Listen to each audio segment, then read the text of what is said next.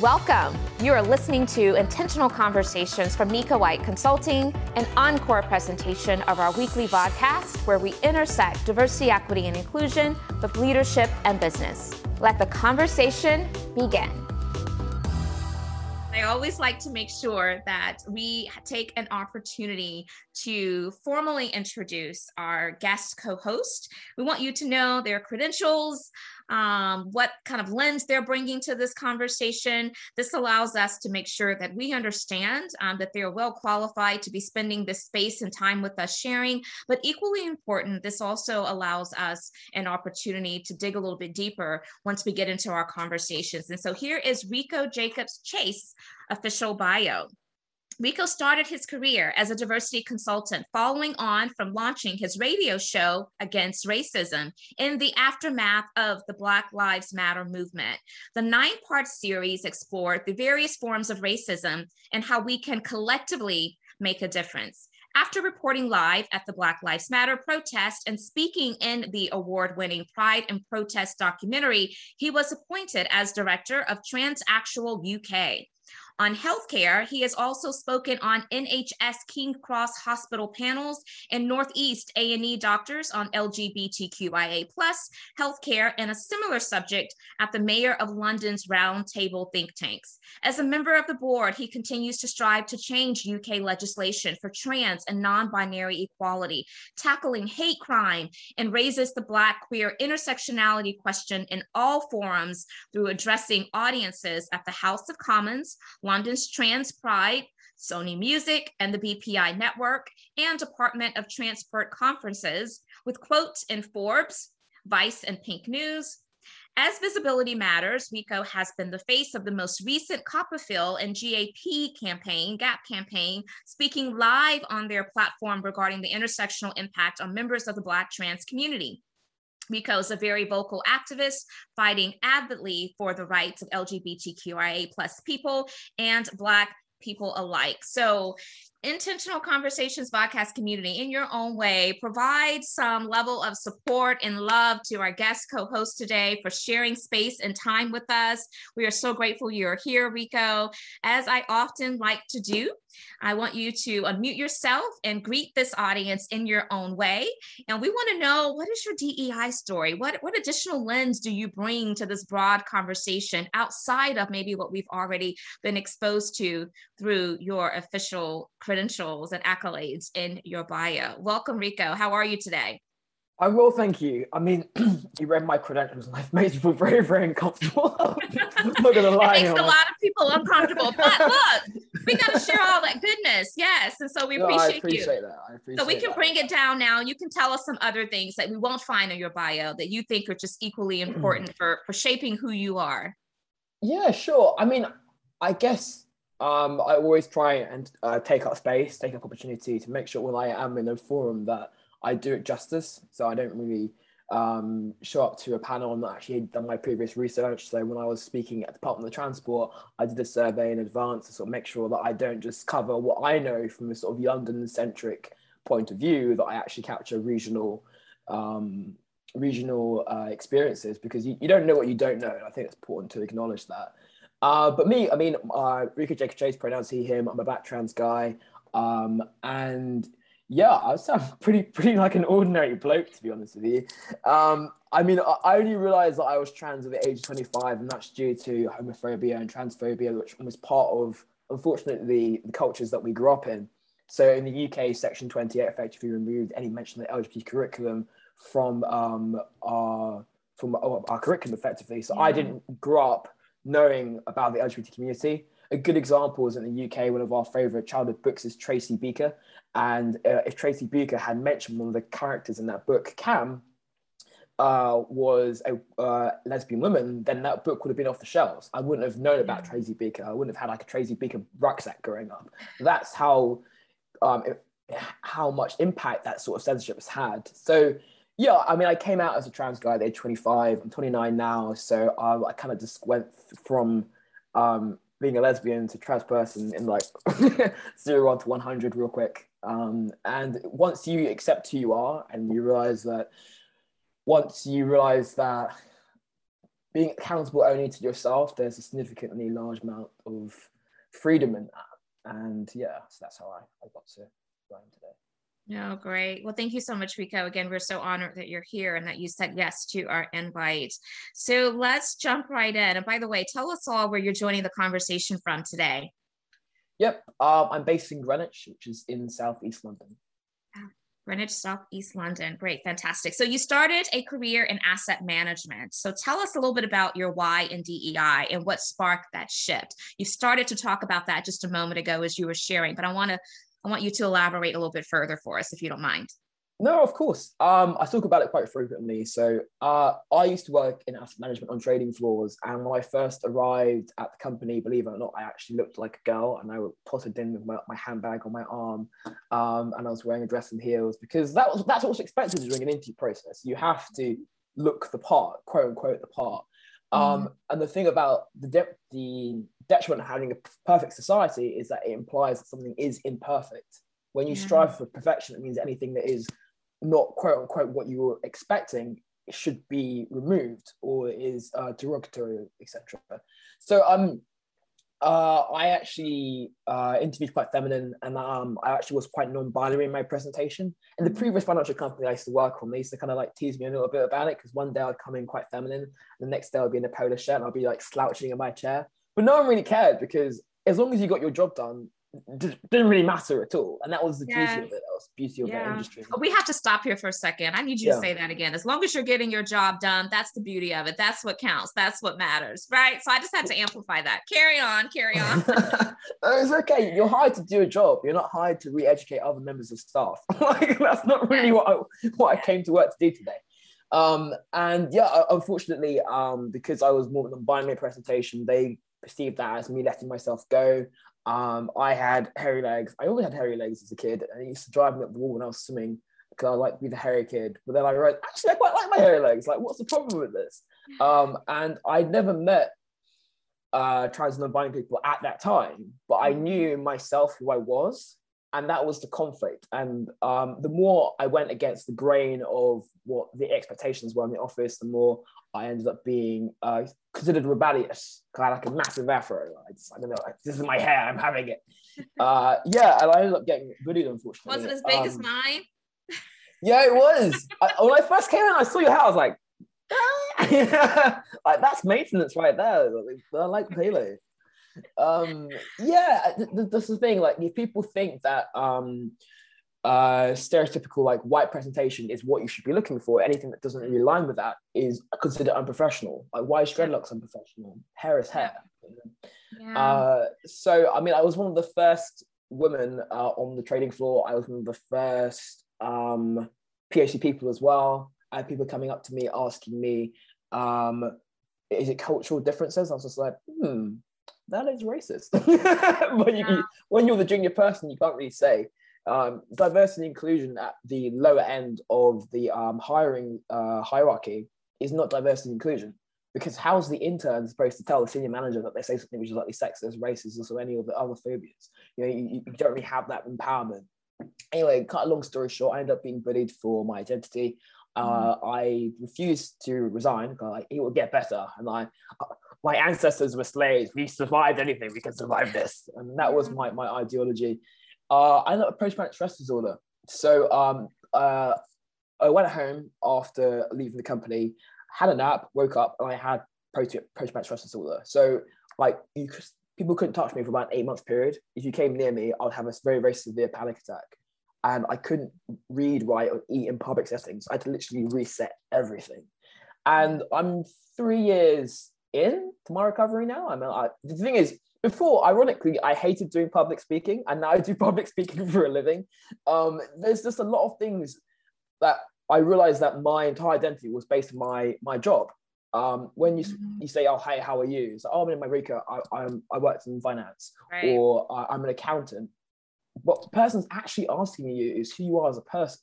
Like, right. What makes you tick? What are your hobbies? Like, our identity is very, very linked to our career, which in some ways beneficial, but it also means that if you do lose your job, you feel like you've lost part of your identity, which is quite, which isn't really good, to be honest. But so part of that, by not having any any external pressure, I found who I was as a person. I'm now quite comfortable who I am as a person. I'm like a proud Black trans guy, you know. I'll sort of say that in a speech at Parliament. I'm quite comfortable with who I am as a person. But I do realize that there's a certain element of privilege in that. If you are in the professional setting, do you say have to come? Do you feel comfortable transitioning? Do you feel as if people are going to respect your pronouns? There's just a lot there that kind of needs to be done, needs to be changed. So yeah, that's how I got into DNL. No, I so appreciate you sharing that story, and I'm glad that you are feeling whole and empowered now, and you're able to to speak about it, and yeah, you're getting lots of love and support from this community as well. So what are some of the common misconceptions about mental health in the workplace, and how can we be better allies to the trans and non-binary community? I think I'll split those two questions up. But when it comes to mental health in the workplace, I don't think any of us, well, I don't know about your curriculum, but my curriculum definitely didn't include any sort of anxiety, depression, tips and tricks. It didn't initially explain what it is, and more importantly, how to maintain your mental health. Like, I am fortunate to be part of a group and they do a lot of like mental health and well-being and meditation exercise. I didn't know any of that. Like, why did I not know any of that? Like, why is it the point in which you get support for anxiety and depression when you're at the breaking point, when you were like sort of, we'll call it, they had a breakdown. Do you really need to get to that point? Be good if people know, okay, I have to have a rest day. And interestingly, a lot of cultures do actually have rest days in built. Sunday, you do nothing. A lot of religious groups do actually have that inbuilt. Meditation is part of being Buddhist, Hindu communities. They also have meditation. Christianity, what are you grateful for? Saying what you're grateful for. I'm grateful for this meal. A lot of that is part of old religious communities. I wouldn't say I'm particularly religious. I'm probably more of an atheist. But just because we don't agree with everything in the past doesn't mean that we can't bring it into our daily practices today. Right. So, Yeah.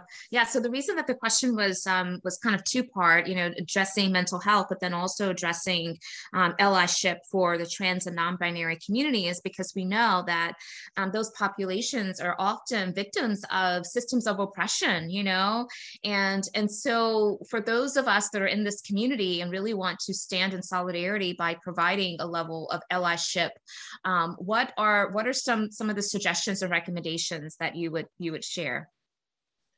I would say a lot of people. So it's a difficult one because it's effectively, if you're part of the LGBT community, you will have disproportionately large amounts of mental health. And that's not because of your gender identity or your sexuality. It's because of the sheer amount of hate crime, right? Exactly, which you encounter. And unfortunately, we don't necessarily understood by our families. We do experience disproportionate amounts of homelessness. Like, there's always a question mark. Do you really want to tell your landlord that you're trans or non-binary? There's a lot there. And that does mean that we do have depression, anxiety, and unfortunately that does lead to suicide. The life expectancy of Black trans women in the US is 35, and we don't even have the statistics in the UK. So that's how much being part of the community will impact your mental health and your life expectancy. There's a whole raft of socioeconomic factors if you think about it. I mean, in the UK we have NHS, but I wouldn't really get too excited when it comes to NHS trans healthcare. But if you are trying to survive, trying to pay bills, and you can't get a job because you're trans and non-binary, where does that leave you? If you can't sign a lease because you haven't got any income reserves, if you can't stay in a professional qualification or any qualification for long periods of time because you're afraid you're going to get transphobia or biphobia or homophobia from your professors, where does that leave you? It means that you end up stuck in perpetual poverty. Yeah, no, that's real talk. And so we so appreciate this perspective that you're bringing. So what advice can you give to someone who is being marginalized, maybe in their workspace, for being who they are or dressing how they dress, again, for trying to be their authentic selves? I would say that it's not up to one individual in a professional environment to change the work ethic or the culture of an entire organization. So don't put that upon yourself. I've spoken to a lot of trans and non-binary people in different industries, and their employers are asking them to sort of write a transition policy or to educate other members of staff. And I always say to them, that's not part of your paycheck. That's not part of your job description. You know, that changing company culture isn't up to you to do. They should have budget in order to sort of change company structures. So that's the first thing I would say. I would say that it's important that you feel comfortable coming to work with your full self. I'm aware that, especially in the 80s, covering a lot of people, if they was talking about their weekends, they'll say, oh, I spent time with my partner. They wouldn't mention the fact that they were part of the LGBT community. That's a personal choice. I fully understand that. I fully respect that. I mean, after what happened to me, I fully understand that you don't necessarily want to be that open about your identity, but it does eventually take its toll. So yeah, it's a toss-up between, in some instances, a toss-up between your career and actually being honest about your identity. And you just have to work out what the sweet spot is for you personally. But I would say that it is incredibly refreshing being in an environment where everyone does understand and respect each other. And a lot of corporations are trying to make a big impact or to effectively say that we are trans and non-binary friendly. So things are changing. I wouldn't say that they're changing quickly enough. But I would say that things are changing in the right direction. So if you're applying for a job and you see MX in the application form, that's a good sign. It means that someone's gotten there. If you look at the diversity of staff, even so they see when it comes to on their website, that's another tick. You know, do they have a transition policy? Internally, that's another tick. You know, you can ask these questions in interviews. But if you are in the organization, you don't necessarily feel as if you're getting the traction that you deserve, then by all means, speak to HR. HR are there, and in the UK, you are protected by the Equality Act. So the Equality Act does protect you from any discrimination. So if you are experiencing discrimination, raise it as a red flag. But more importantly, what do you want out of the job? You're there to sort of get experience. You're there to improve your career, not to educate an organization. So if you can find a better opportunity somewhere else, I'll personally take it. Yeah. So Rico, if you don't mind, tell us about what that breaking point was for you, because you have shared so far that you haven't always been as comfortable, you know, being able to share and talk very openly. But, you know, as you were giving advice, you said you have to just really identify, you know, what is going to allow you to show up as your authentic self. And sometimes those environments aren't supportive of that. So what was that breaking point and moment for you to where you were able to be victorious and say, no longer am I going to subject myself to not being able to be my authentic self? I think I had to learn that, if I'm entirely honest with you, because even if you as an individual are fighting for your own rights, even subconsciously, if you're raised in an environment that told you that your identity is something which is taboo, you potentially may believe that. And I'm blessed in the settings that in the UK, we have UK Black Pride. I mean, we have a community, we have an active community. I remember as I was recovering from PTSD, I used to work as a bartender in a lesbian bar in London. And I used to always annoy my lesbian colleagues. It's like, you're not lesbian, you can't be this annoying. I'm like, yeah, because I'm like, you're not one of us. I'm like, oh, okay, I'm probably trans then. Because trans guys and lesbians, we're not the same. We're really not the same. I dropped so many dad jokes in the profession, oh God, please, Rico, please stop. We're just, there's a clear difference between the communities. We all enjoy each other's company, but we are different. But when I was working there, I luckily had a trans woman as a manager. And they said, oh, Rico, what's your pronouns? I said, well, I think I'm a trans guy. I think my pronouns are he, him. But don't worry about it if you get it wrong. They're like, no, that's your identity. Your identity is important. People should respect your identity. And I was like, oh, really? They're like, yes. So I had the privilege of being in an environment where my identity was respected. And I'm standing on the shoulders of giants. Like I didn't just like wake up one morning and then have the confidence I had today. I was privileged that I had the people around me to support me on that journey. So your Yeah. diet isn't just what you eat, it's the people that you hang out with. So always Well, check. exactly. Yeah. Your diet isn't just what you eat, it's people you hang out with. It's everything that you consume, right? Everything that you consume. So I appreciate that. So you're the director at Transactional UK. Can you tell our audience a little bit more about the organization, the projects that you are affiliated with, and how it's impacting trans people living in the UK? Of course. So Transaction UK was founded in 2017 after press transphobia. In 2020, we expanded significantly. I actually was brought on in 2020. We now cover, we run by trans people for trans people, and that what makes us quite unique in the UK space. Historically, a lot of trans-led projects were run by cishet, effectively lesbian, gay, bisexual people, which is nothing wrong with that. But when it's run by us, for us, that's not what's for the Black Lives Matter movement. It does make a significant difference. So we cover legislative reform, media relations, and healthcare. So in the healthcare segment, we pull together a report, a presentation for trans and non-binary people, so they have like a workshop, they could come along and we could discuss what their legal rights were, how to have those discussions with medical professionals. We also pull together, I say we, I basically mean my very, very smart colleagues. They do most of that. I do most of the media relations. Your entourage, your colleagues, yes, we get it. Exactly. No, they're amazing people. So they pull together a guide for GPs. So if a GP doesn't necessarily understand what trans healthcare they can offer a trans non-binary person, because GPs aren't actually given any education. It's not part of their standard curriculum, and it's not actually an optional module in the UK. So they have to literally work out what to do in the 10 minutes that the GP has with the patient, and that's just not always possible. Yeah, I got referred on to a erectile dysfunction clinic when I first spoke to my GP, and I was like, this probably isn't the place for me. So they just make so many mistakes. So yeah, so that crib sheet was effectively given, was created by GPs, volunteer GPs for other GPs.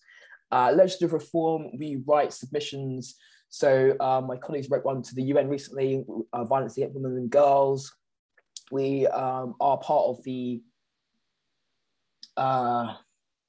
ban conversion therapy sort of working groups. So we do a lot of in that space, and LGBT Consortium is another great organization, pull together recommendations to trans and non-binary people in the UK, and that went to the mayor's office. So we do a lot in the sort of legal space, and media relations, things like this, just raising awareness. Yeah, sure. Sure. No, that's awesome. Thank you. And I don't know if anyone in this community is aware of a similar effort and initiative. I would imagine that the United States has something along those lines as well. Would love for you, if so, to drop it into the chat. And Rico, you may know of, what's happening here in the States as well. Anything comes to mind that's along the same lines as transactional? I can't think of a specific organization. Okay. Yeah. I would say that we probably know more about what's happening in Europe. I mean, I'm aware of the sure. setting, and I'm aware that of course there's a lot of transphobia, but I don't necessarily know of a specific organization that's sort of tackling it. Got it. No, thank you. So you are a leading advocate for trans rights. Tell us about how generational differences are often misconceived. And so again, we're lots of intersecting identities sometimes that can shape how in which people interact and perceive others. And so let's talk about the generational differences and how they're misconceived relevant to trans population. There you go. You've got trans equality. Thanks, Vicky. Intersectionality difference. No, so intergenerational differences. Yes, of course. So when I first joined the LGBT community, the perception was that it was a relatively new concept. A lot of people have that misinformation. It really isn't. Gender and sexuality fluidity has always existed. Interestingly, it was removed during colonialism. So colonialism created a hierarchy, as I'm sure you all know, D&I professionals, when it comes to race relations, women's rights, and also the LGBT people. So anything that wasn't quote unquote productive, or would go at least back to that perfect ideology that we were discussing earlier, once you have a perfect society, anything that is imperfect needs to be removed effectively. And Yeah. So there's a whole raft of gender diversity in ancient communities. So the Hijari in India, two-spirited people, Native Americans. There was a non-binary Egyptian pharaoh. Non-binary people were considered divine in tribes in Angola, and non-binary people were in the service of the gods in the temple of Artemis. So those are independent communities all over the world, and non-binary people and trans people living their best lives. So it takes the same way that a lot of our history has been erased, a lot of our communities has been erased. So knowing that my ancestors would actually be proud of me as a trans person just is just a massive weight off my shoulders. Yeah. And I feel as if when people, especially in the UK, if you talk about colonialism and if you talk about Section 28, those are two moments where there's a large amount of misinformation. And it means that when you're having a conversation with someone about D&I, you're not saying, okay, I'm not blaming you for being a white person. I'm effectively saying that you don't know because the system has been rigged. I mean, you could talk about dystopia if you really want to be, that person. But effectively, there is a significant large amount of misinformation. So it's just a case of bringing people back to where we were before. And a societal reset. I like to call it a societal reset, just going back to where we were before. And just the acknowledgement that no one is better than anyone else, just all people. Yeah. So I appreciate you bringing colonialism to the conversation and how it has affected the history of trans and non-binary people. So I mentioned when I was reading your official bio that Copperfield and Gap campaign, of which you've been affiliated. So for those that don't know, can you tell us what is the Copperfield and Gap campaign and what do they aim to achieve? Of course. So Copperfield is a cancer charity. I think they're international, but I mean, yeah, they're quite well known in the UK. So they're a cancer charity, and one of the projects that one of my colleagues is working on, they want the first LGBT cancer charity, live through this. And the person that runs it's actually a non-binary person. So they had a working group working with Live Through This in order to make their cancer charity more inclusive, because cancer does impact everyone, but the language that you use in order to describe cancer could be more inclusive. So there was a consensus that you need to describe breast tissue because both men and women have breast tissue. But when it comes to diagrams, the diagrams that need to explicitly be women's breasts. It doesn't necessarily just need to be more of a diagrammatic.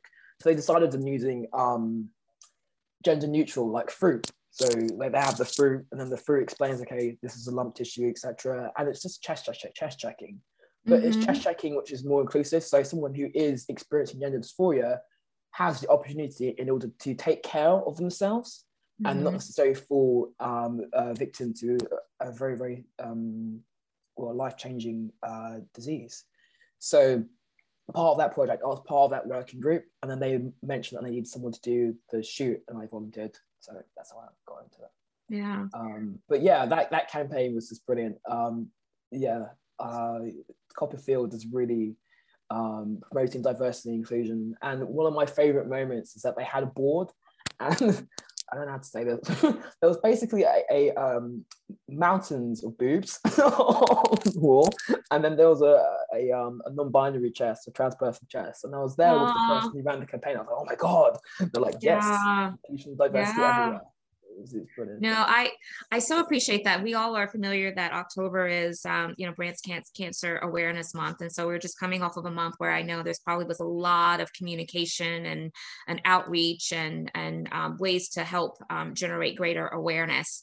And my church did a video to help educate on it, and one of the individuals that was speaking was a male, and he was talking about how what that felt like when he first got the diagnosis that, yeah, you have breast cancer.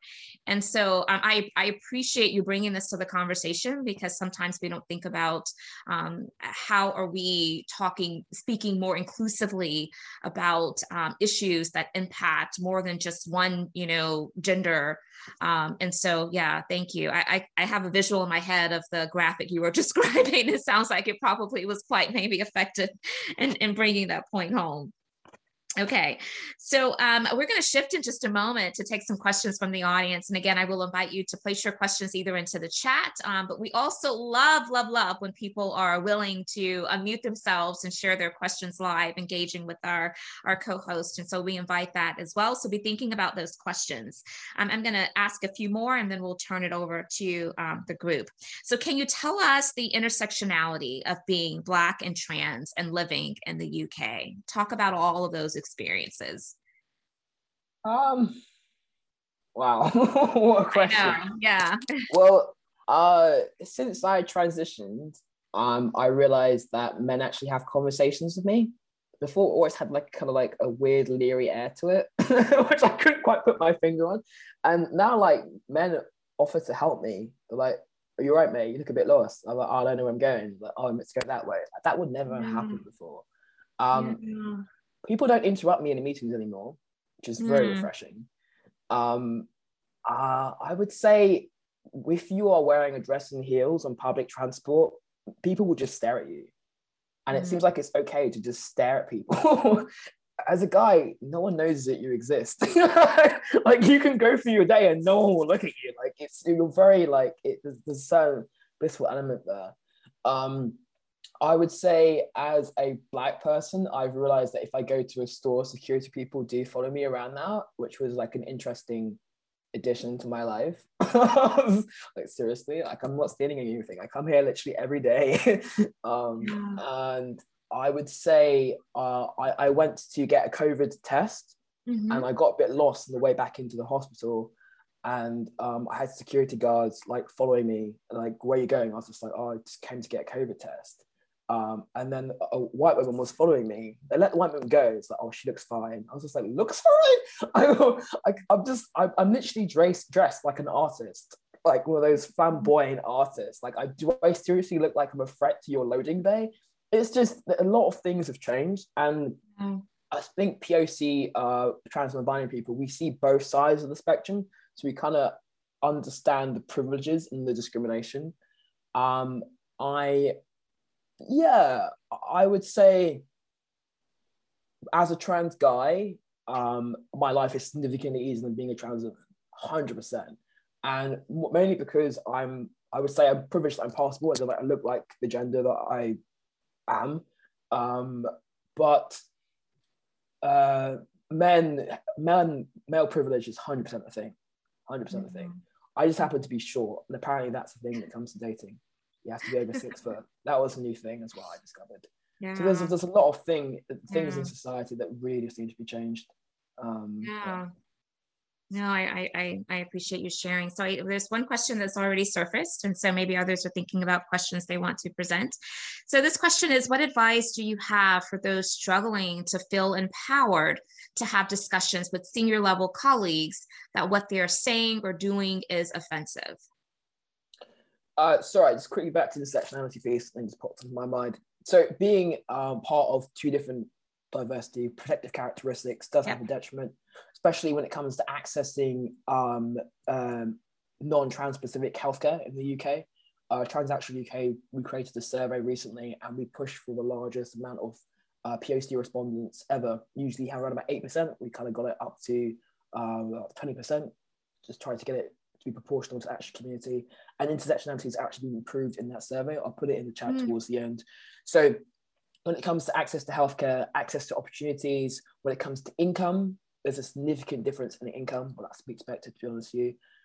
So when you are part of two minority groups, it does impact your livelihood and your opportunities. Yeah, I think someone mentioned that when it comes to being a trans woman, because and this is roughly, I'm paraphrasing here from the quote, it basically said that people come from Asian backgrounds and having delicate features, so therefore they are more passable as a Black trans woman. So therefore, that's the reason why someone will experience transphobia when transitioning. This is a whole raft of things. So yeah, that community are a significant disadvantage. And I was raised in an environment where sex work was considered to be incredibly taboo and not spoken of. And having lived in the Black trans community, sex work is incredibly common. It's shockingly common. Because if you can't get a job to pay for your transition, and your healthcare first waiting appointment is 5 years, what options do you have realistically? Yeah. So yeah, that's just the state of play. So and when we were doing the submission for violence against women and girls, that government submission, we got quotes from sex workers to put into that submission, and it was such a gnarly report. I was proofreading, it was an absolute nightmare. But the one that really stuck out to me was a sex worker. I had client came in, tied her up, hate to trigger anyone, sorry, with cables. And the only reason why she survived was because one of her friends came in and hit the guy over the head with a baseball bat. They didn't report that because they thought that the police wouldn't prosecute, and they would humiliate them. Plus, being a sex worker in the UK is illegal. So that's two instances of potential discrimination. And therefore, we've done a lot of work transactional with domestic abuse shelters, so that trans women, when they're the most vulnerable, they can actually access domestic abuse shelters. So that's one of the things that we're working on. So there's a lot that needs to be done. Also, how many trans people have you seen in professional settings, realistically? Yeah. I want there to be a future of trans doctors, nurses, and accountants. That's what I want. So yeah, it needs to be done. No, I appreciate you bringing the realism and helping us to get a little bit better proximate to those challenges of trans and non-binary people. I do believe that we don't talk about it enough. These individuals are certainly in our communities, they're in our workplaces, and quite honestly, maybe many of them are hiding the secret, if you will, because they are afraid of how they're going to be perceived. And so as I think about those statements, what advice would you have to organizational leaders from a standpoint of being proactive, not waiting for someone to then raise their hand and say, hey, I'm transitioning, or here's my circumstance, but just being proactive to make sure that the environment is such to where that that process is not as stressful and traumatizing for individuals. What advice would you have for those organizational leaders? Diversity inclusion training should be the first point of call. Everyone has nodding.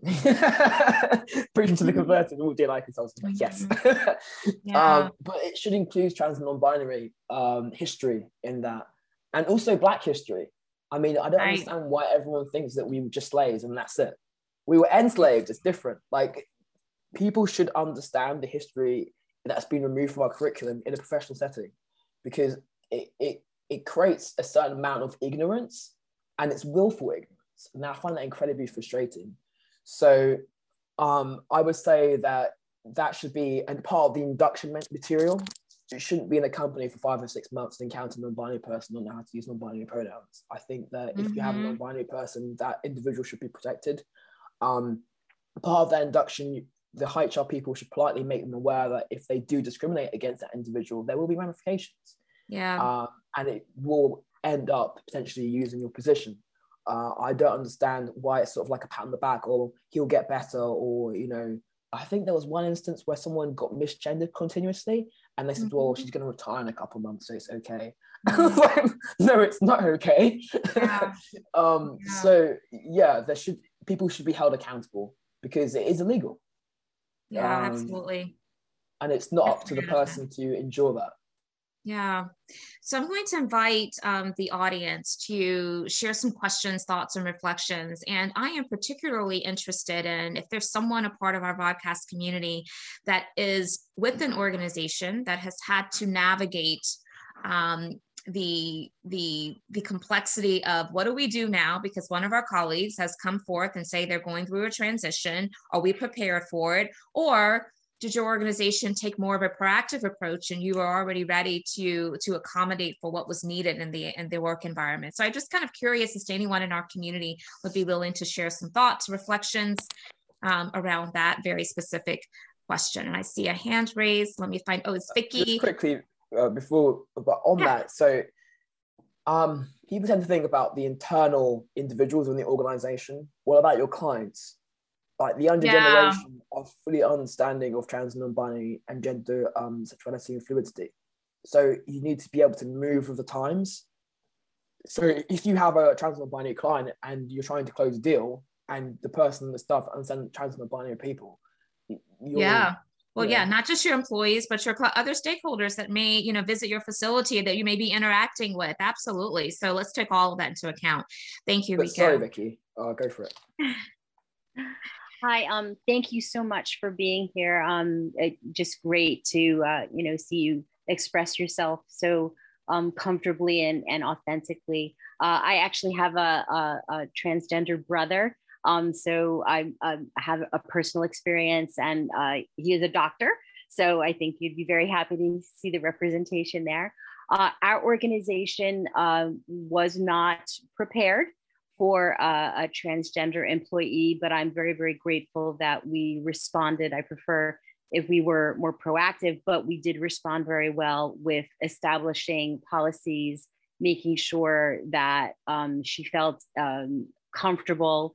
But I want to make sure that we continue to look at that, because that happened in the middle of the pandemic. And we want to make sure that when we have a return to office, that she feels equally as comfortable in the environment.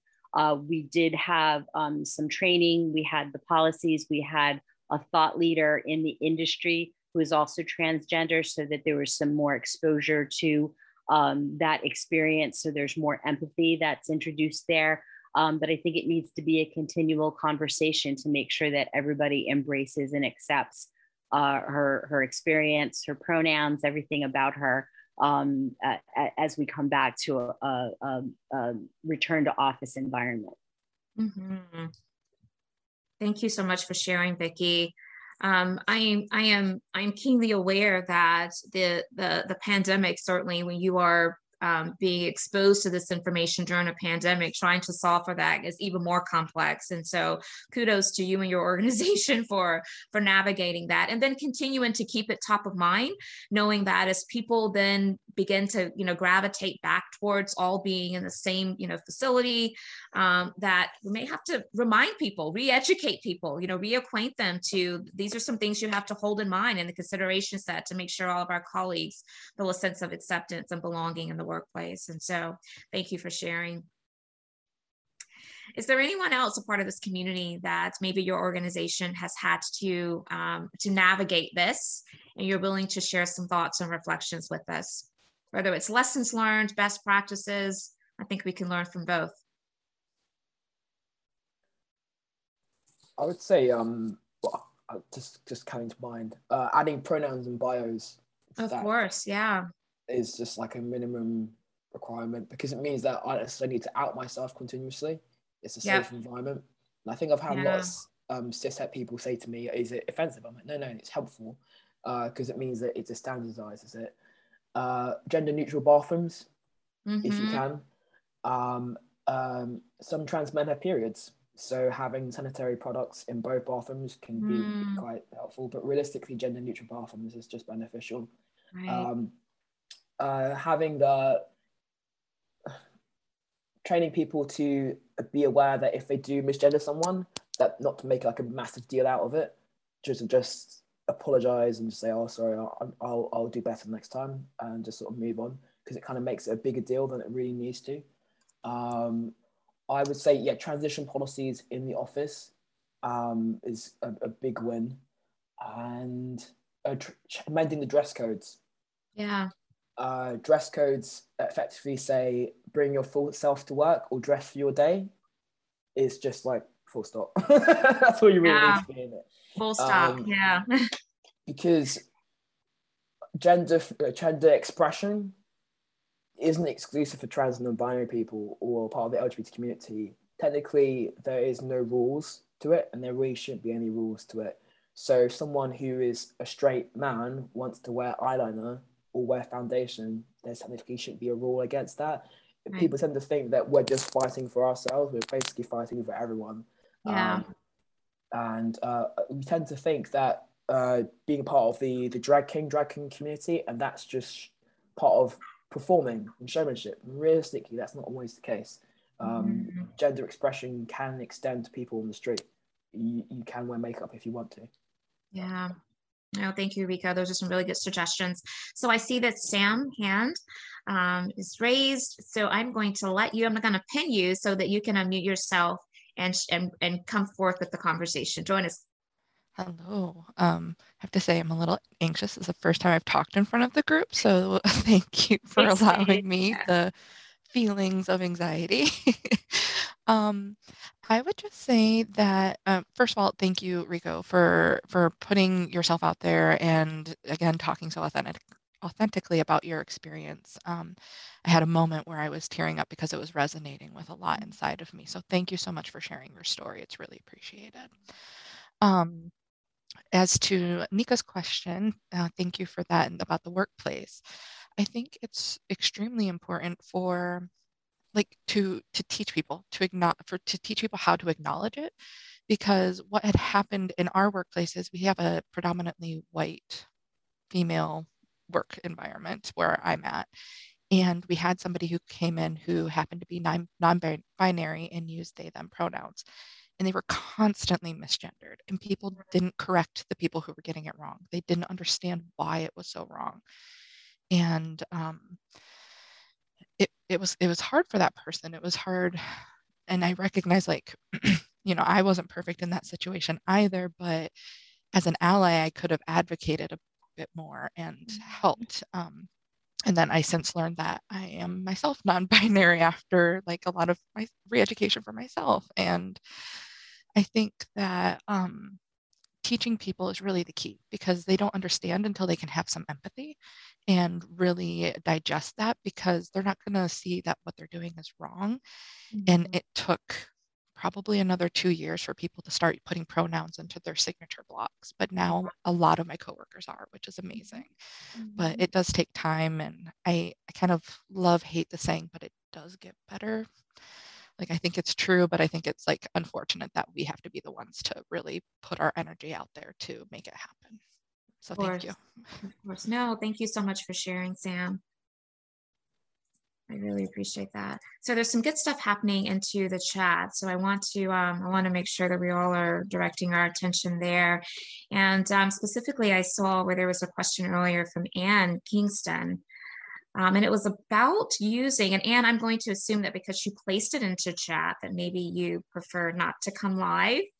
I'm trying to get back there because it was really good. Has anyone found a good way to add pronouns to Microsoft Outlook or Teams? And it sounds like, at least from reading the chat, the suggestion was to add it into your signature. That's one place where you can include your pronouns. But yeah, I'm with you, Anne. I love the fact that I know Instagram and LinkedIn have automatically built it in. And I think that that's a good modeling, because it, we don't have to have these workarounds. It almost says this is natural occurrence, and it normalizes it.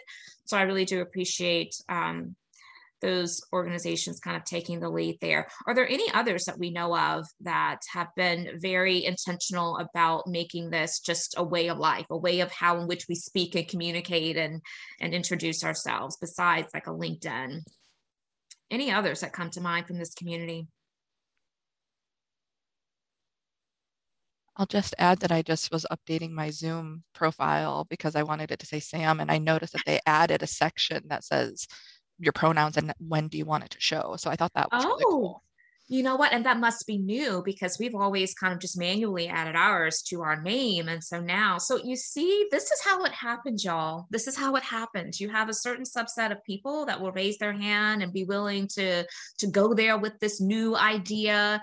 And then people start catching on. And then after a while, it becomes a bit more normalized. And I amplify that, because for those of us who feel like maybe these small acts of allying, showing forth allyship, is not doing anything, I guarantee you that collectively it is making a difference. And so it makes a big difference. Okay. If I get an email from someone that doesn't have pronouns in it, I always think, yeah. It's a safe space, basically. Yeah. It makes a massive difference. No, absolutely. So Anne has a question. Would love to hear more on how you've conducted training for HMs and hiring managers and recruiters. And actually, this question is for someone in our community, I believe. I was thinking this was a question for you, Rico. It's for Finesse. Finesse, George,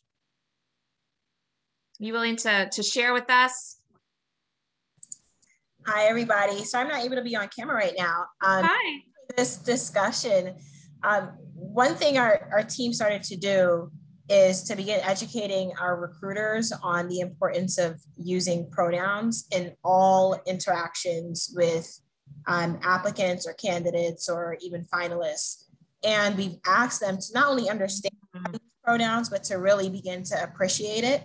One of the ways we framed it is, are your pronouns up for negotiation or debate or for someone's interpretation? Probably not.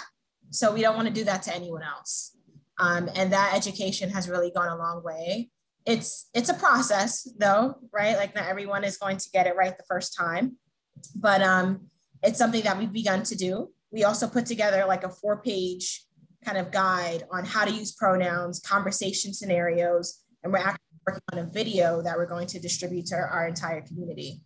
And we ask recruiters to also share the pronouns of every candidate that they're forwarding to a hiring manager in their emails. So that way the hiring manager knows before they are even meeting with the candidate what their pronouns are.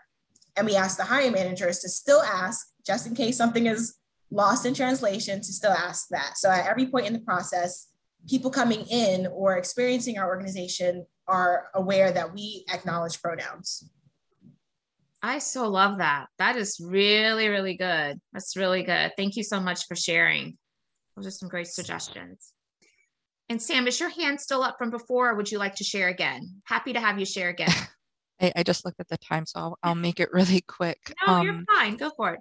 One of the discussions that we've had in our workplace is that our nation is just so big, and that there are pockets where it might not be safe for people to be out.